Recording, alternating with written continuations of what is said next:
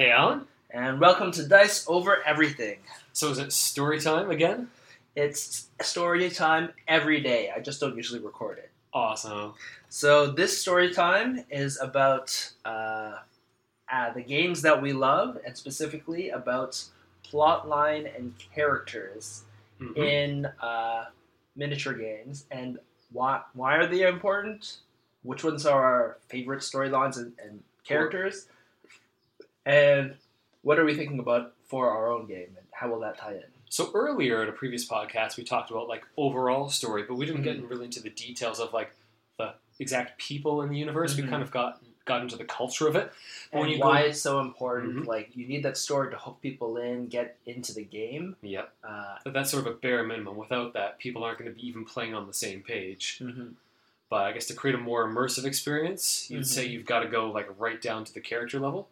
I think it's interesting, and I think it helps because we as people are like just people in general. We're very much character driven, right? Yep. We care about the specific people. Because if you have just, I think we might have talked about it before, like that. If you're just reading a history book, some people, like, I find that really interesting, but other people do not. To just read a series of events like the army traveled from this city to that city in 1232, which they defeated the army of 5,000, and then proceeded to, like, sometimes some people like the facts and like they like counting the rivets on the tanks, but most people want to hear about like Bob the soldier went to that town and it was terrible, and he felt terrible when he killed that guy just to take his house for a day and eat his bread. You remember that story about Bob. You will never forget that. But not about when he was there and what the army did with whatever, right? No. So I do feel like, I guess this is in some ways more talk in general about story and why it should be character driven, but which everyone, I guess, knows that that's important to do that, right? Like, why was Game of Thrones so popular? Part of it is that it told this grand epic that's in the background that is interesting, right? History is interesting. Because it's not like you have the army of the Starks, the army for whatever. It's like, this is Robb Stark's army versus Jaime Lannister's army. The personification of all of that history, and you see like worlds are turning on these personalities, right? It's a very character-driven story. So, where do we want to go with this? I guess lots of games we've played before have a lot, like they're very heavily character-driven. Or at least you can play the characters in the game as well to bring the two together. So 40K, you have most of their stories revolve around. There's one. Well, they talk about the heroes. Like Eldred, Uthwan, Gazkult, Raka, and Ahriman, and Chapter Master Cassius. Actually, I don't remember Space Marines. To me, they're all just the same. They all have the same genes, whatever. Yeah, so, and then the Space Marine heroes, right? But when you hear the stories, they're told through those eyes. But more than that, they have the characters on the battlefield. The same, they have characters for them. But I think 40K, we talked about this before, how they kind of suck you in is like you create your own characters.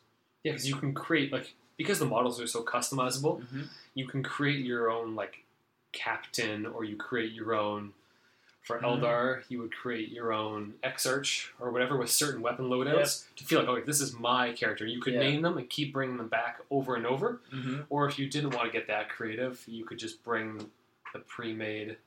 generic one, or nowadays you would just net list the strongest one. And this is called my Smash Captain, which is apparently the best loadout for a captain, a Space Marine captain.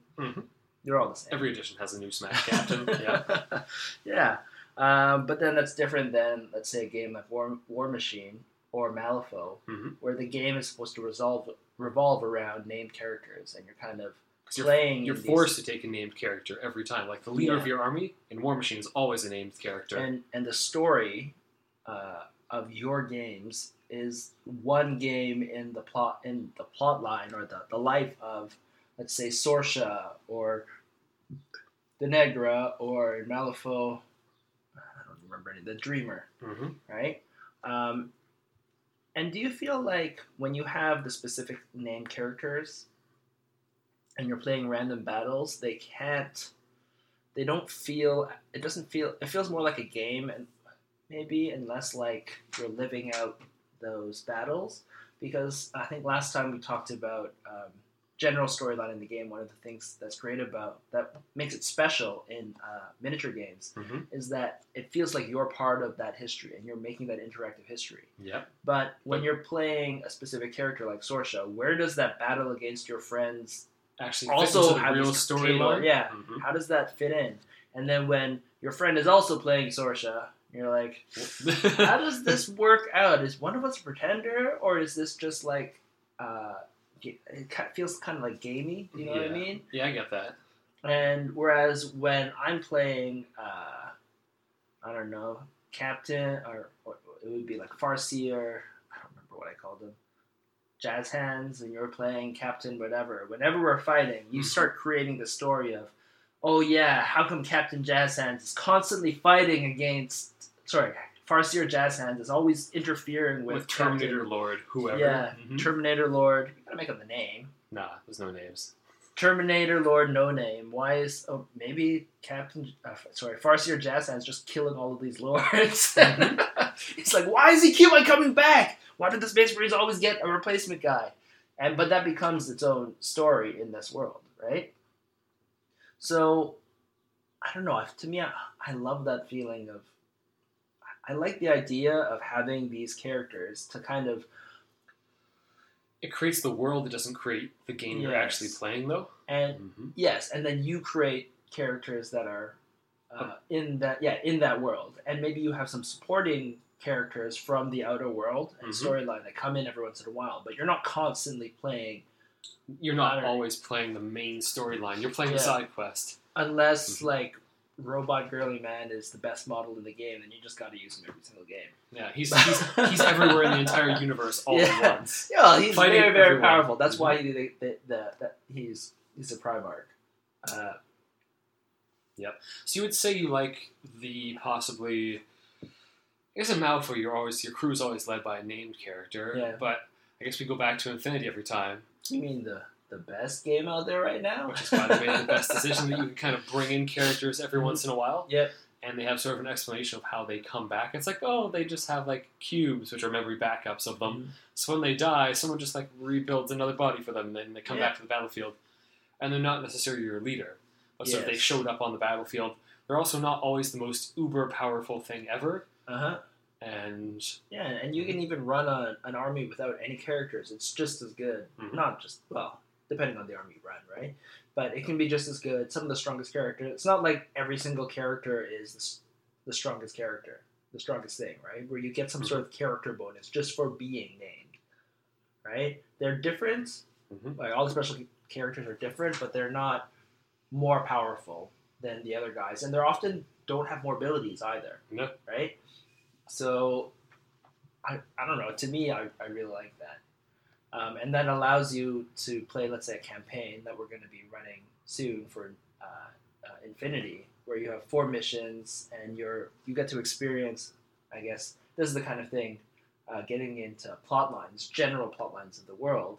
When the missions that we're going to play for Infinity are from Corvus Belli. They released these 4 missions that you can play that are linked to be kind of a mini campaign. And they've already created the story surrounding the campaign and in that's the book. And that's the story of the universe. And now we're going to go and play through that and see kind of the ground level combat of our guys, and we kind of grafted on a little bit of an extra mechanic to turn it into more of a campaign. We kind of looked system. Yeah, we kind of looked at their campaign system. They have one already, but. So I don't know how much I don't know how much campaign systems relate to characters in the game. Well, having named characters, like campaign systems are a good way to create your own characters, because then the character keeps coming back because you're forced to bring a new one rather than just like throw away all those people and bring in a new crew for the next game. It creates a more attachment to your armies and the guys that you have on the table that you're bringing every day. Which is a good, I think that's the good alternative way, other than having named characters, is that if you're going to create your own people, if you don't keep bringing them back and back, they never develop a story. Yeah. So you need to, I guess, then have named characters out in the world. If every game is independent, you kind of need named people to come back once in a while to tie. Or you can just name your character. Like some people call them like, oh, this is my character, I don't know, Mm-hmm. Big Guns or whatever. I'm obviously not very good at making up names on the fly. That's why I'm not even trying. Yeah. So I guess with Frost, even Frostgrave, where you create generic characters for the entire army, if you keep I name all of mine. Mm-hmm. I think I've probably mentioned this before. If I ever played more than 2 games with the same crew in a row, maybe I'll give them names after they live or after they come back more than twice. In this campaign, 1 game or 2 games? It's the second game, right? You I missed the first game, so I don't know. No, but we've played... This was mission 3 or 4 or 3? This is mission 3, so have you played 1 game or 2 games? I haven't played in months. I've only played 1 game of this campaign. Okay. I haven't played for months. Anyways, yeah, that's so we have Frostgrave campaign, which is the second best game, in my opinion, out there. The rules are super tight. Mm-hmm. And then you have the campaign system, which builds its own story. But it also has the generic story in the back. Now, one thing that I want to focus on, over on top of what we talked about before, is specific plot lines and how plot lines and continued story, changing story, how is that important for these kind of games? Like, the reason why I'm talking about campaigns is because I think they're a perfect way to implement changing story in your player's gameplay. So we talked about Frostgrave, right? Mm-hmm. So they have a set of random missions in the base book, right? It's 10 random missions. You just roll up a new mission, and you play that, and your group gets XP and upgrades, and your army changes, and that becomes its own story. Yes. But there's also, on top of that, in the later books, a lot of them have a campaign, which is a 10-mission linked story, where you're following a very specific events that are happening in the world, and you get to participate in that, right? Mm-hmm. Just like in our Infinity thing. It's not just that there's 4 random games that we're playing, that is creating a campaign, like a storyline between our armies, which I think is amazing and very cool. I think there's pluses and minuses for doing that. Yep. But it's 4 missions, specific missions, that are telling a very specific story in that world, right? It's a continuing, evolving plot line of the story that you play. So we look at like why does it matter that in 40K back in the day, or maybe even now, every once in a while they would have a worldwide campaign, and they would say this is going to change the storyline, right? There's one thing that we talked about before: plot line, history. All of those things are important to get people hooked. Yep. But why is it important that that story changes? Why is it when 40K had this summer events, right, where depending on the gameplay that you're doing, they promised you that the world would change based on that? You don't... What do you think, players want to be part of the overall story, like themselves? Yeah, well... I think so. Okay. And it's... I don't know, there's something more about just playing the history, right? Like we talked about when you play Sorsha versus Sorsha, it just feels like you're either playing a game or you're playing in history, like we're retelling the stories of before. Mm-hmm. Whereas when you have an evolving plot line, it feels like it kind of drags you in one level even further into the story of the world. So you're not just playing the past of the story, you're now actually or playing... Or random what if, yeah. Mm-hmm. You're now actually playing the current happenings of the story. Yeah, you're playing with the future of the story, not... Yeah, it kind of adds almost like, I don't know, you call it an RPG element, where you're kind of now on ground level telling that story, right? Mm-hmm. So like I talked about before in our podcast about the story, it helps guide you into writing that history of your commander, right? That, like I said, I had a log of every single game of my Elder commander. Mm-hmm. It kind of, if you're playing a campaign, it kind of encourages you to write those stories, to get involved with that character, to think about who your army is as this world is changing around it, and how are they affecting and changing the world. So I guess that can work for ships as well, I suppose. If you had some sort of captain element to it, you could almost explain more that if their ship gets destroyed, they keep going potentially. But I mean, you could even say like, okay, so we're now going to our game, right? Also, just different ways of because obviously people get killed in these campaigns. Mm-hmm. So the question is how you have the continuity there. Yeah, you need loss. I think it's like any story. You need loss and gains. I think when we turn to our game, we have a spaceship game. So you have multiple things. You have the spaceship itself can be the physical model itself is kind of like a continuous thing. You may keep bringing the same model just like back. You have the Enterprise, right, in Star Trek. It can continue, and even if the captains change, like oftentimes there's history in that hull. And if we're saying in our universe that ships are upgraded and changed, but maybe their name is the same, your ship could gain a lot of history, even if its engines are updated with new technology and all this kind of stuff, right? So it's like the continuation of that ship, just like we have right now, battleships, right, and stuff. You outfit it with different weapons. Yeah. And it's still the same core ship. Yeah. And then you can also have the captains on top of that, who might change to different places, but they have some sort of continued history as you play every game, right? Yep. Yeah. So you think having obviously like having too many mechanics layered on becomes complicated. I think if we would want, I guess we're talking about specifically kind of almost like campaigns.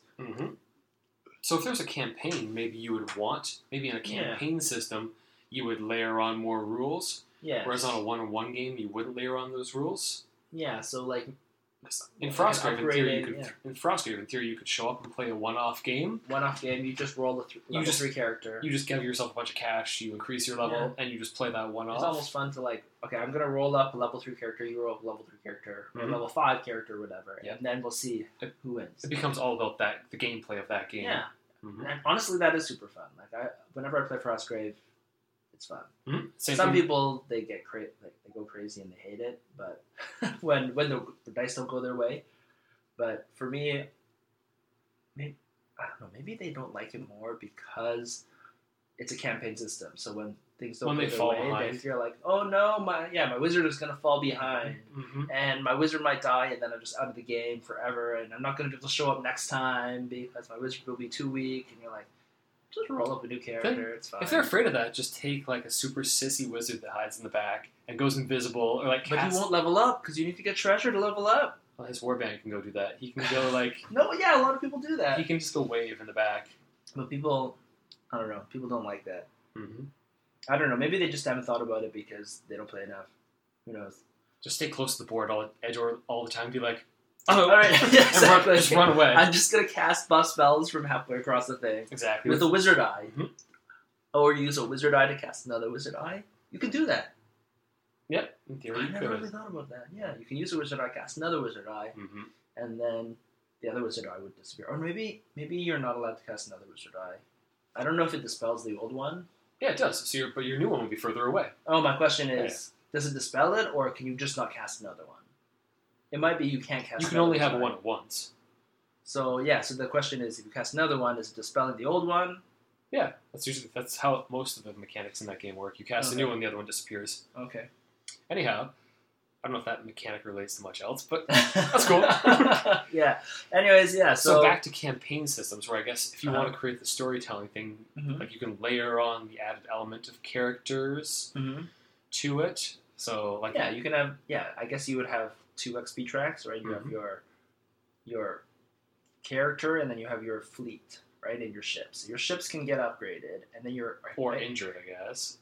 Yes, or injured, and then your crew can learn and experience, and maybe they become more experienced with the ships that they use, or whatever. Or maybe you just keep it level of the captain becomes experienced. Maybe the captain is the proxy for the crew, right? Exactly. Right. So it's the crew and the captain all go together. This is that crew, and even if it's just an AI on the ship, you just have 2 module systems, right? You have your AI system, and then you have your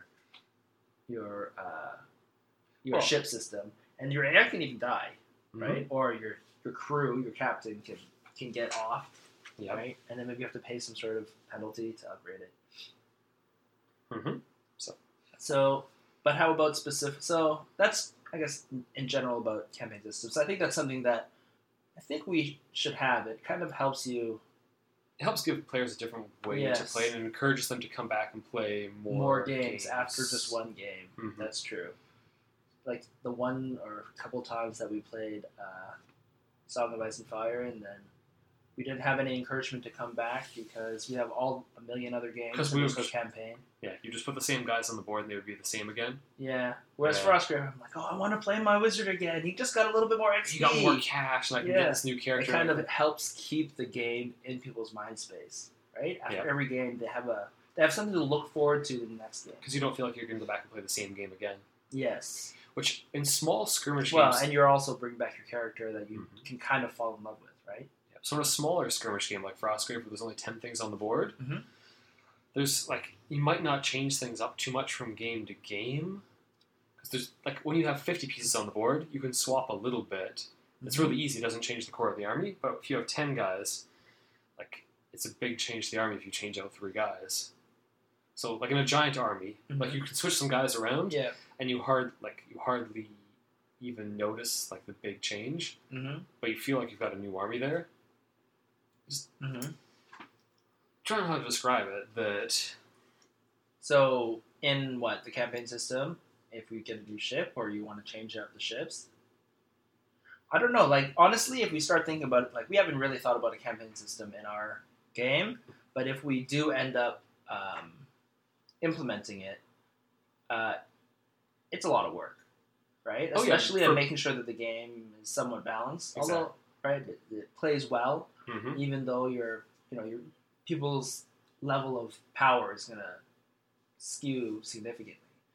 Is that something that we want to have an alternate track for, like single player or whatever? That you have an alternate track of ships that upgrade and crew and stuff, or is that going to be the main way that we want people to play? No, I don't think it's the main way you want people to play. I think we want it to be more of a like X-Wing-ish, where you show up, you bring the army that's meant to do something, but then campaign is just like a side way of playing. So the upgrades should be smaller. Yes, like more like in Infinity, or one of your like a character or something gets something added onto them. Which is why you're talking about the captain.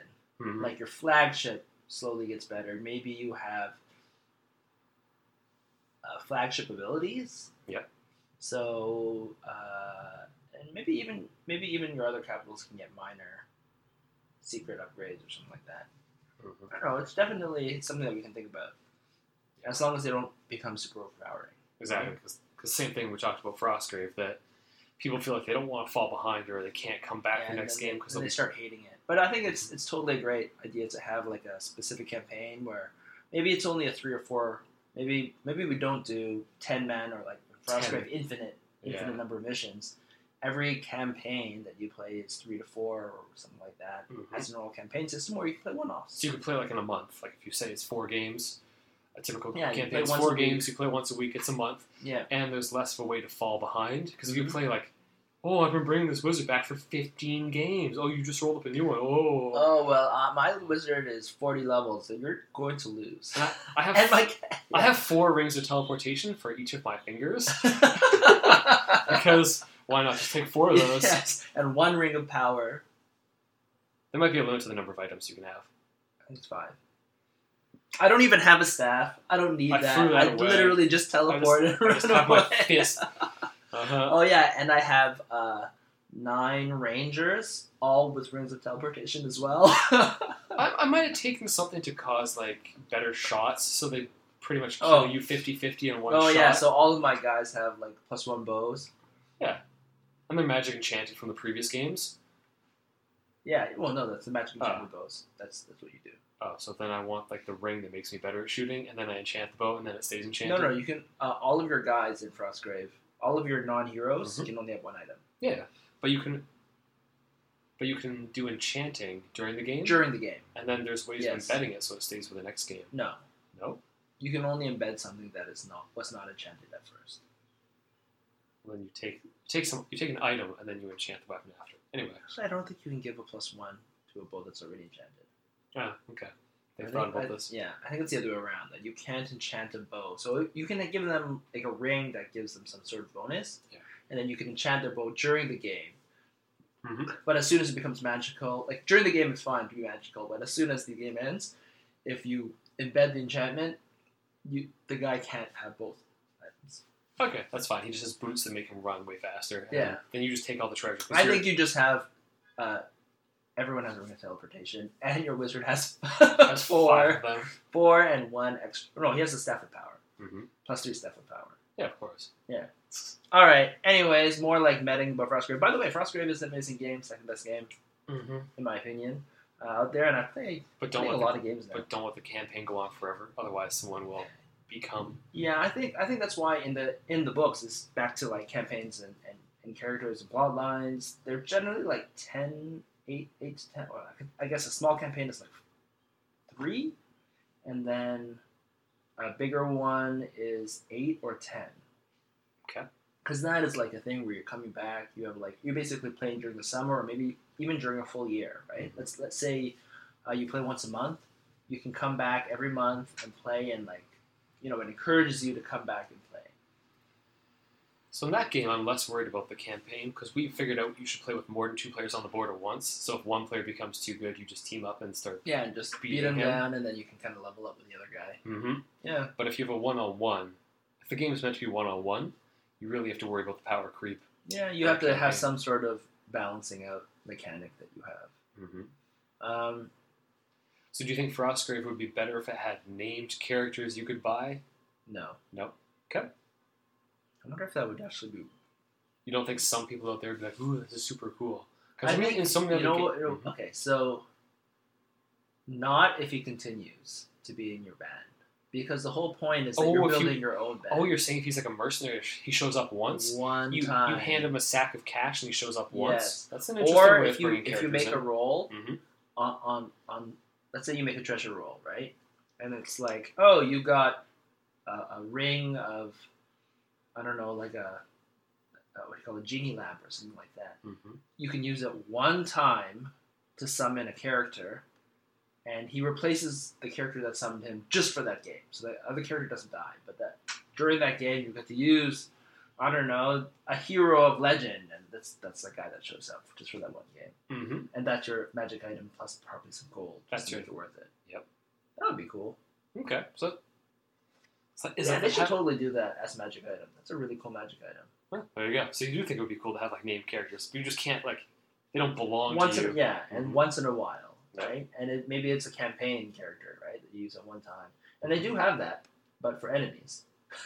Yes. Like there's one Lich Lord in the or the Goblin King shows up or whatever. The Ghoul King. The Ghoul King. You have the Ghoul King. There's one Ghoul King that is a character. Mm-hmm. There's one Lich Lord. There's one like barbarian. I think there's 2. There's a barbarian shaman and a barbarian killer. And then there's like a bunch of demons, named demons that are characters, right? So they do have them, just generally as bad guys that you fight, not characters that you can use every once in a while. Yeah, so I guess that gives a hero. Okay. So that gives a way where you feel like you're part of the world's story because that guy just showed up. Yeah, it's interesting. So this is actually one thing that I guess tying into all of that kind of stuff, characters, right? Mm-hmm. How about I want to get back to generally like plot lines in the storytelling, like in the books, as opposed to on the table. Continued story plot lines. Oh, so when you like release another book, whether it's a codex or whether it's a new rule book or whether it's like a campaign supplement. Yeah, they're like, oh, this guy, he just, I don't know, got promoted, or this guy died, or this guy fell in love with this girl. I don't know. That's more like story, not more about war, but whatever. You have to write a story somehow. Yeah. It can't all just be how about... is that? Is that important? Like, I guess it kind of is. Obviously. Yeah. You want things to change, right? Because I don't know if you've listened to that Gorilla Miniatures game podcast story. I think that when they talked about story, I don't know. I listened to a whole bunch of them.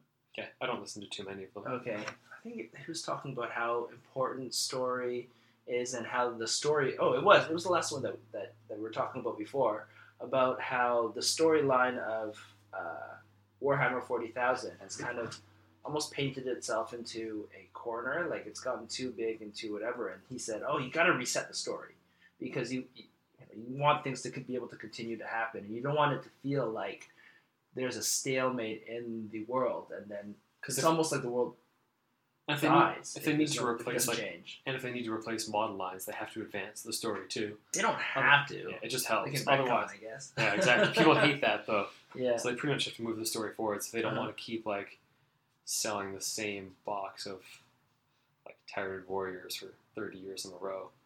But they kind of want to do that. I think my orcs are from 3rd edition. Yeah, which I think is getting it on to 20 years now. Yeah, exactly. So they need to come up with a new story and be like, what? The old ones are gone. Oh, more than 20 years. Mm-hmm. Okay, anyways, yeah, it's been a long time since the same sprue is going on and on. Like, I don't know. Mm-hmm. They're like perennials. But yeah, you need to constantly change. You've got to release new models, release new rules to keep things alive. Yeah, you've got to keep it interesting for players by releasing things, so the game on the board stays interesting, but then you kind of have to... people want an explanation for why it happened, which then comes into the story. The story's got to drive... Well, it's really actually the other way around. They want to release minis, but it's got to drive the story. Minis and rules, if you're just a rules-based game. But yeah, you need some sort of story to reason out why this suddenly new thing showed up. Yeah, make people care that it happened. Yeah. So for a brand new game, I guess it doesn't matter as much. But if you're releasing another edition, I suppose it matters that, like, say, in a ship game, this faction has to have built a new shipyard over here, and they've now created this thing, or they built the ship in response to these people's special weapons. Yeah. And then you also have the feeling like, oh, I wonder what changed in these past little whiles, right? Oh, is my faction, like we talked about, on when you play the games on the tabletop, things are changing, right? Especially if you have a campaign, it feels like the world is advancing when you play. But then if the storyline of the game does not advance, it feels weird, because why is the game advancing on your tabletop but not advancing in the greater world?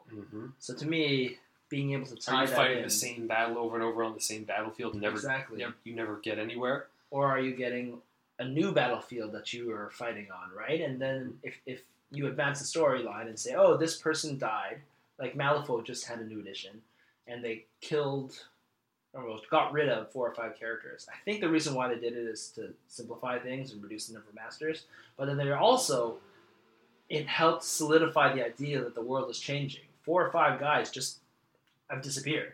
Yep. Right? And now you have... Yeah, and some of these characters that didn't used to be like main characters, masters, are now masters, right? So that kind of changes the world, helps keep things fresh, like you're talking about, helps them come back, feel things are different, and it helps keep the world feeling alive. Okay. So when games are bigger, I can see how that's really necessary, because they've got to have more of a churn through if they keep doing new releases, and they put out something new, and at some point they've got to take away something so it doesn't become too overblown, which we talked about in our last podcast, which gives them a lot of opportunity to release new books with the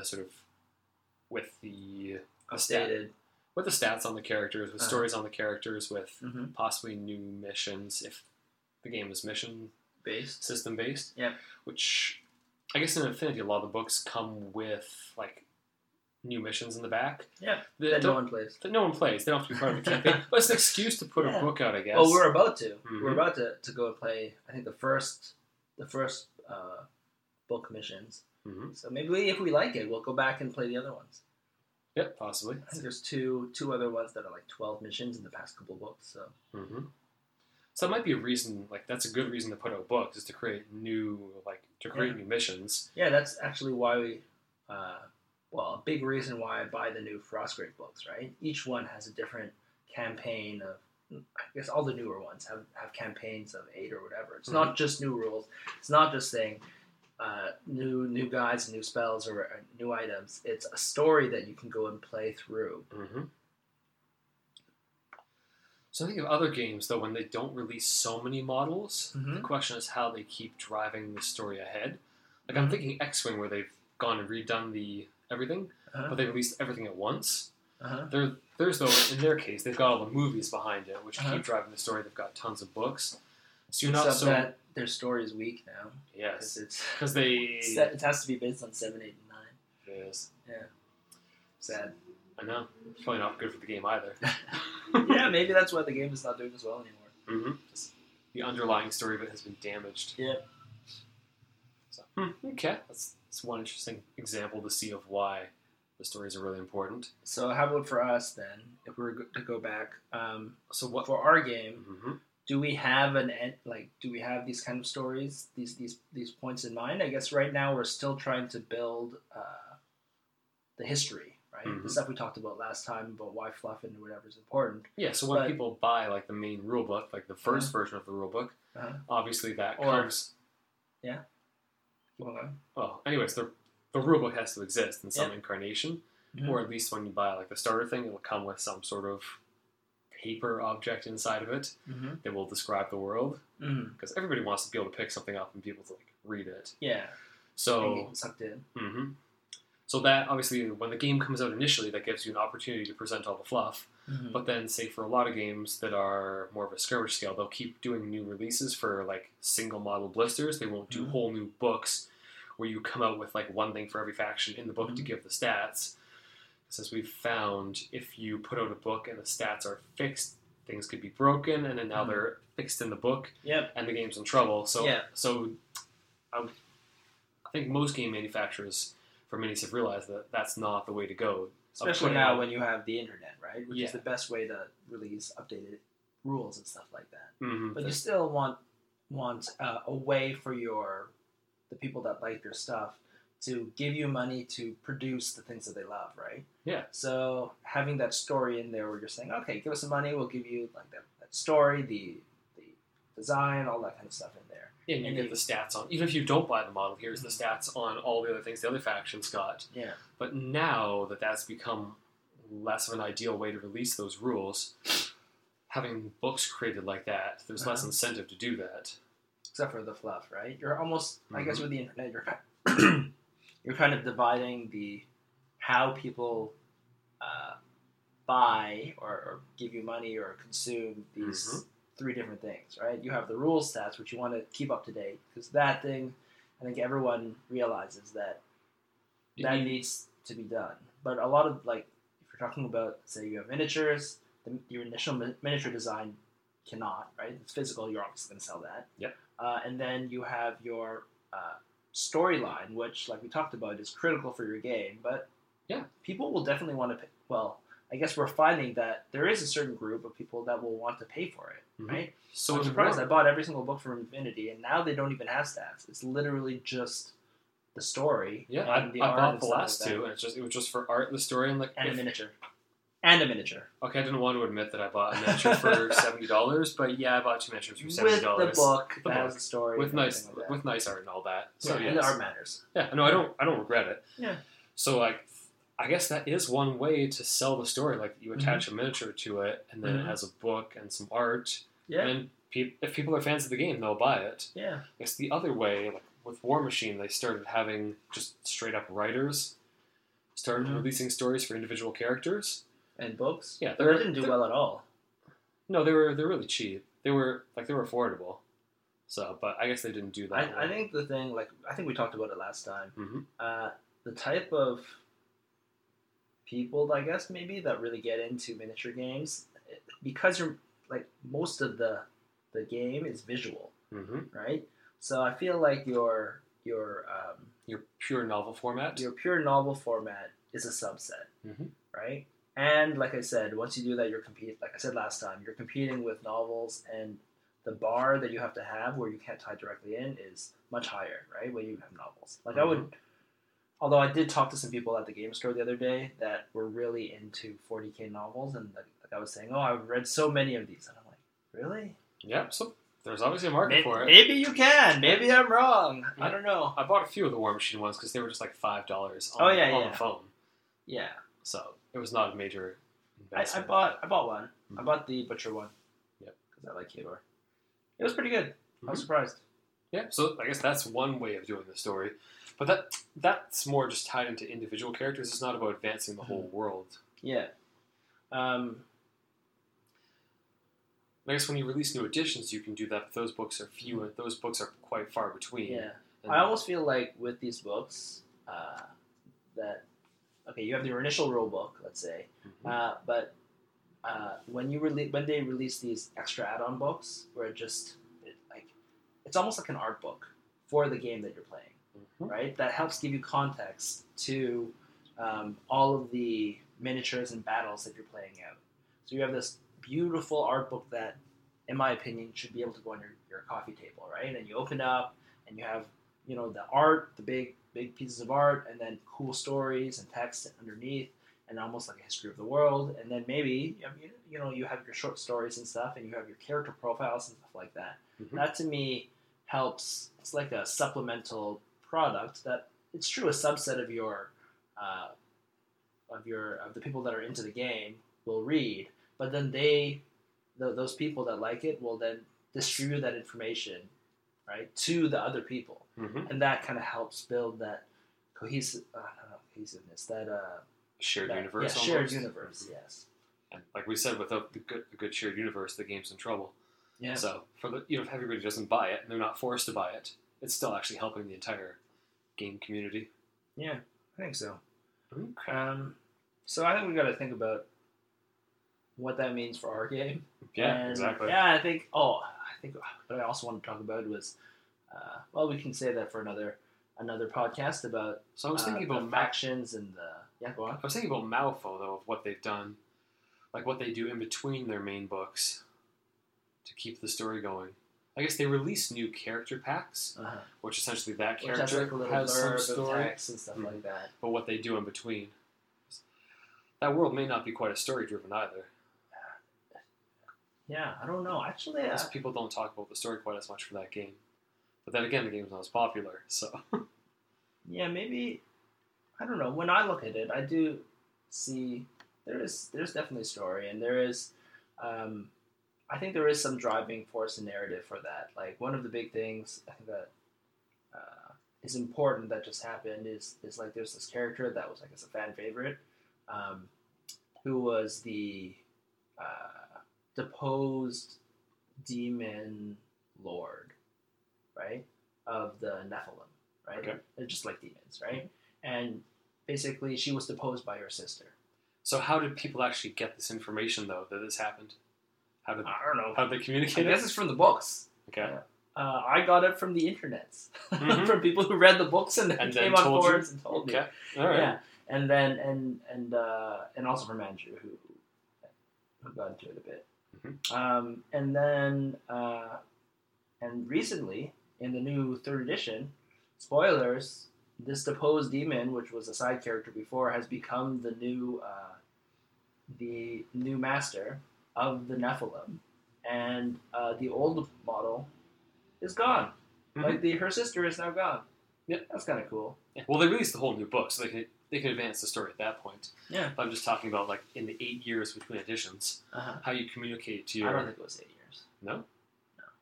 Okay. It says they're already on the 3rd edition. Mm-hmm. This is the 3rd edition. It seemed to be at. Was it 8 years? No, when we started, it was 1st edition. 2nd edition came out while we were playing. Infinity, I thought. Oh, I thought. Okay. No, we started War Machine in 2010. And they weren't on 2nd edition then? No, Infinity wasn't on 3rd edition. No, 2nd edition came out while I think we were playing, around the same time as Infinity. Okay. Yeah. So, yeah, I don't know. The internet? Yeah, I guess. Where everything's red. But you still want to, like, if you're a game maker, you want to get some sort of revenue for releasing this content. Yeah. Or, well, it'll come around in some ways when you get people that are super excited about your world, right? If they're willing to pay you somehow, right? Yeah. So for us, with our story, I think we've talked a bunch about the back world building, but how about the specific, I guess, factions? I think we need to think more about those plot lines, like the future plot lines or the past plot lines, and the character of the important characters in each of these factions. Yep. And I think that does help us define each of the factions. Yes, I think once you come up with an overall story, like there should be characters involved in like the events. So you kind of think coming up with the overarching story, and like the we theme already for have the kind faction. of the general history, and Mhm. we've gone through the themes. I guess the overall themes for the factions, at least gameplay wise. Yep. So I think we just need to kind of push that more deeply into the actual way that the factions, in a story way, kind of exist. Mm-hmm. So, yeah, I guess that doesn't really relate to campaigns. Like, the campaign doesn't have to be related to the storyline of the 4 different factions, because you want to be able to allow any faction to It's play more with about it. the characters. It's more just about creating some characters that people can like associate with the story, because that's how we all think back of history. We think of the people who were involved in the stories. Mm-hmm. So when you write stories for, although when we think about it, it'd be cool to have campaigns that, depending on the faction that you're running, could be different. Or maybe this campaign is specifically about this war with these 2 factions. Mm-hmm. I don't know. It's a thing to think about. And then I know we talked about this a little bit, but like we have a defined kind of set goal of how many factions and how many models factions, per faction. Even like releases, like I guess chunks of the game that we want to put out there, right? Yeah. So when I guess a new chunk of the game comes out, it makes sense to have fluff attached to it. Mm-hmm. But the question is like how you deliver the fluff of why these new things were created. And do we have a general idea of how the story will advance for what we believe is the general story that we want to tell in these game? Oh, in terms of in terms of how the story will advance, past the current point. And where does it end when, like we did talk about, we don't want to make the game any bigger than the best game it should be, right? Mm-hmm. So the question is, how do you keep the story going if people feel like they need to have the story keep going? Or where should we kind of quote unquote end the story, right? Mm-hmm. So if we have the campaigns in each book, right, and that you play out, and where does the story end at the very end, right? And maybe it's just that phase, but like that piece of history, where is that going to be? Mm-hmm. I think we should think about that. Yeah, that might make sense. And then basically it requires a new addition to move the story forward. Yeah. Mm-hmm. All right. Well, I guess that's one way of doing it. All right. Have anything else, or is that good? I think that's good. All right. Cool. A lot to think about. Yep. All right. All right. Let us know if there's campaigns you like for other games that we might not have thought about. Yeah, and if you read the fluff or story of our factions, tell us which one is your favorite, and which one should we concentrate on creating characters for first. I think we have to do the ones that are in the starter box. Yes, that makes sense. Okay. Start. Yeah. All right. So this has been Alan. It's been Brandon. Bye. All right, one last thing. Yeah, if you like this podcast and want to hear more, just like us wherever you're listening. Yeah, and if you want to keep track of our work on Starpiercer, go to starpiercer.com, or if you're on Facebook, go to our Starpiercer community. So, that's basically it. Thank you. Bye.